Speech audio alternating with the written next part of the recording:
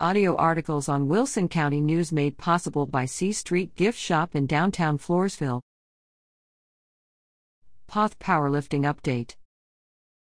The Poth High School boys and girls powerlifting teams are celebrating success in their seasons. The boys team competed in Kennedy February 23rd, with the following results: Peyton Cantu, 6th, 132 pounds; Willie Chapa, 3rd, 198 pounds. The girls team announces the following regional qualifiers: Holly Kopecki, 105 pounds; Lauren Contreras, 114 pounds; JC Svoboda, 148 pounds; Jasmine Palacios, 148 pounds; Karina Gonzalez, 198 pounds; Emily Thames, 259 pounds; Amelia Lissy, 259 plus. Congratulations to the Poth Powerlifting program.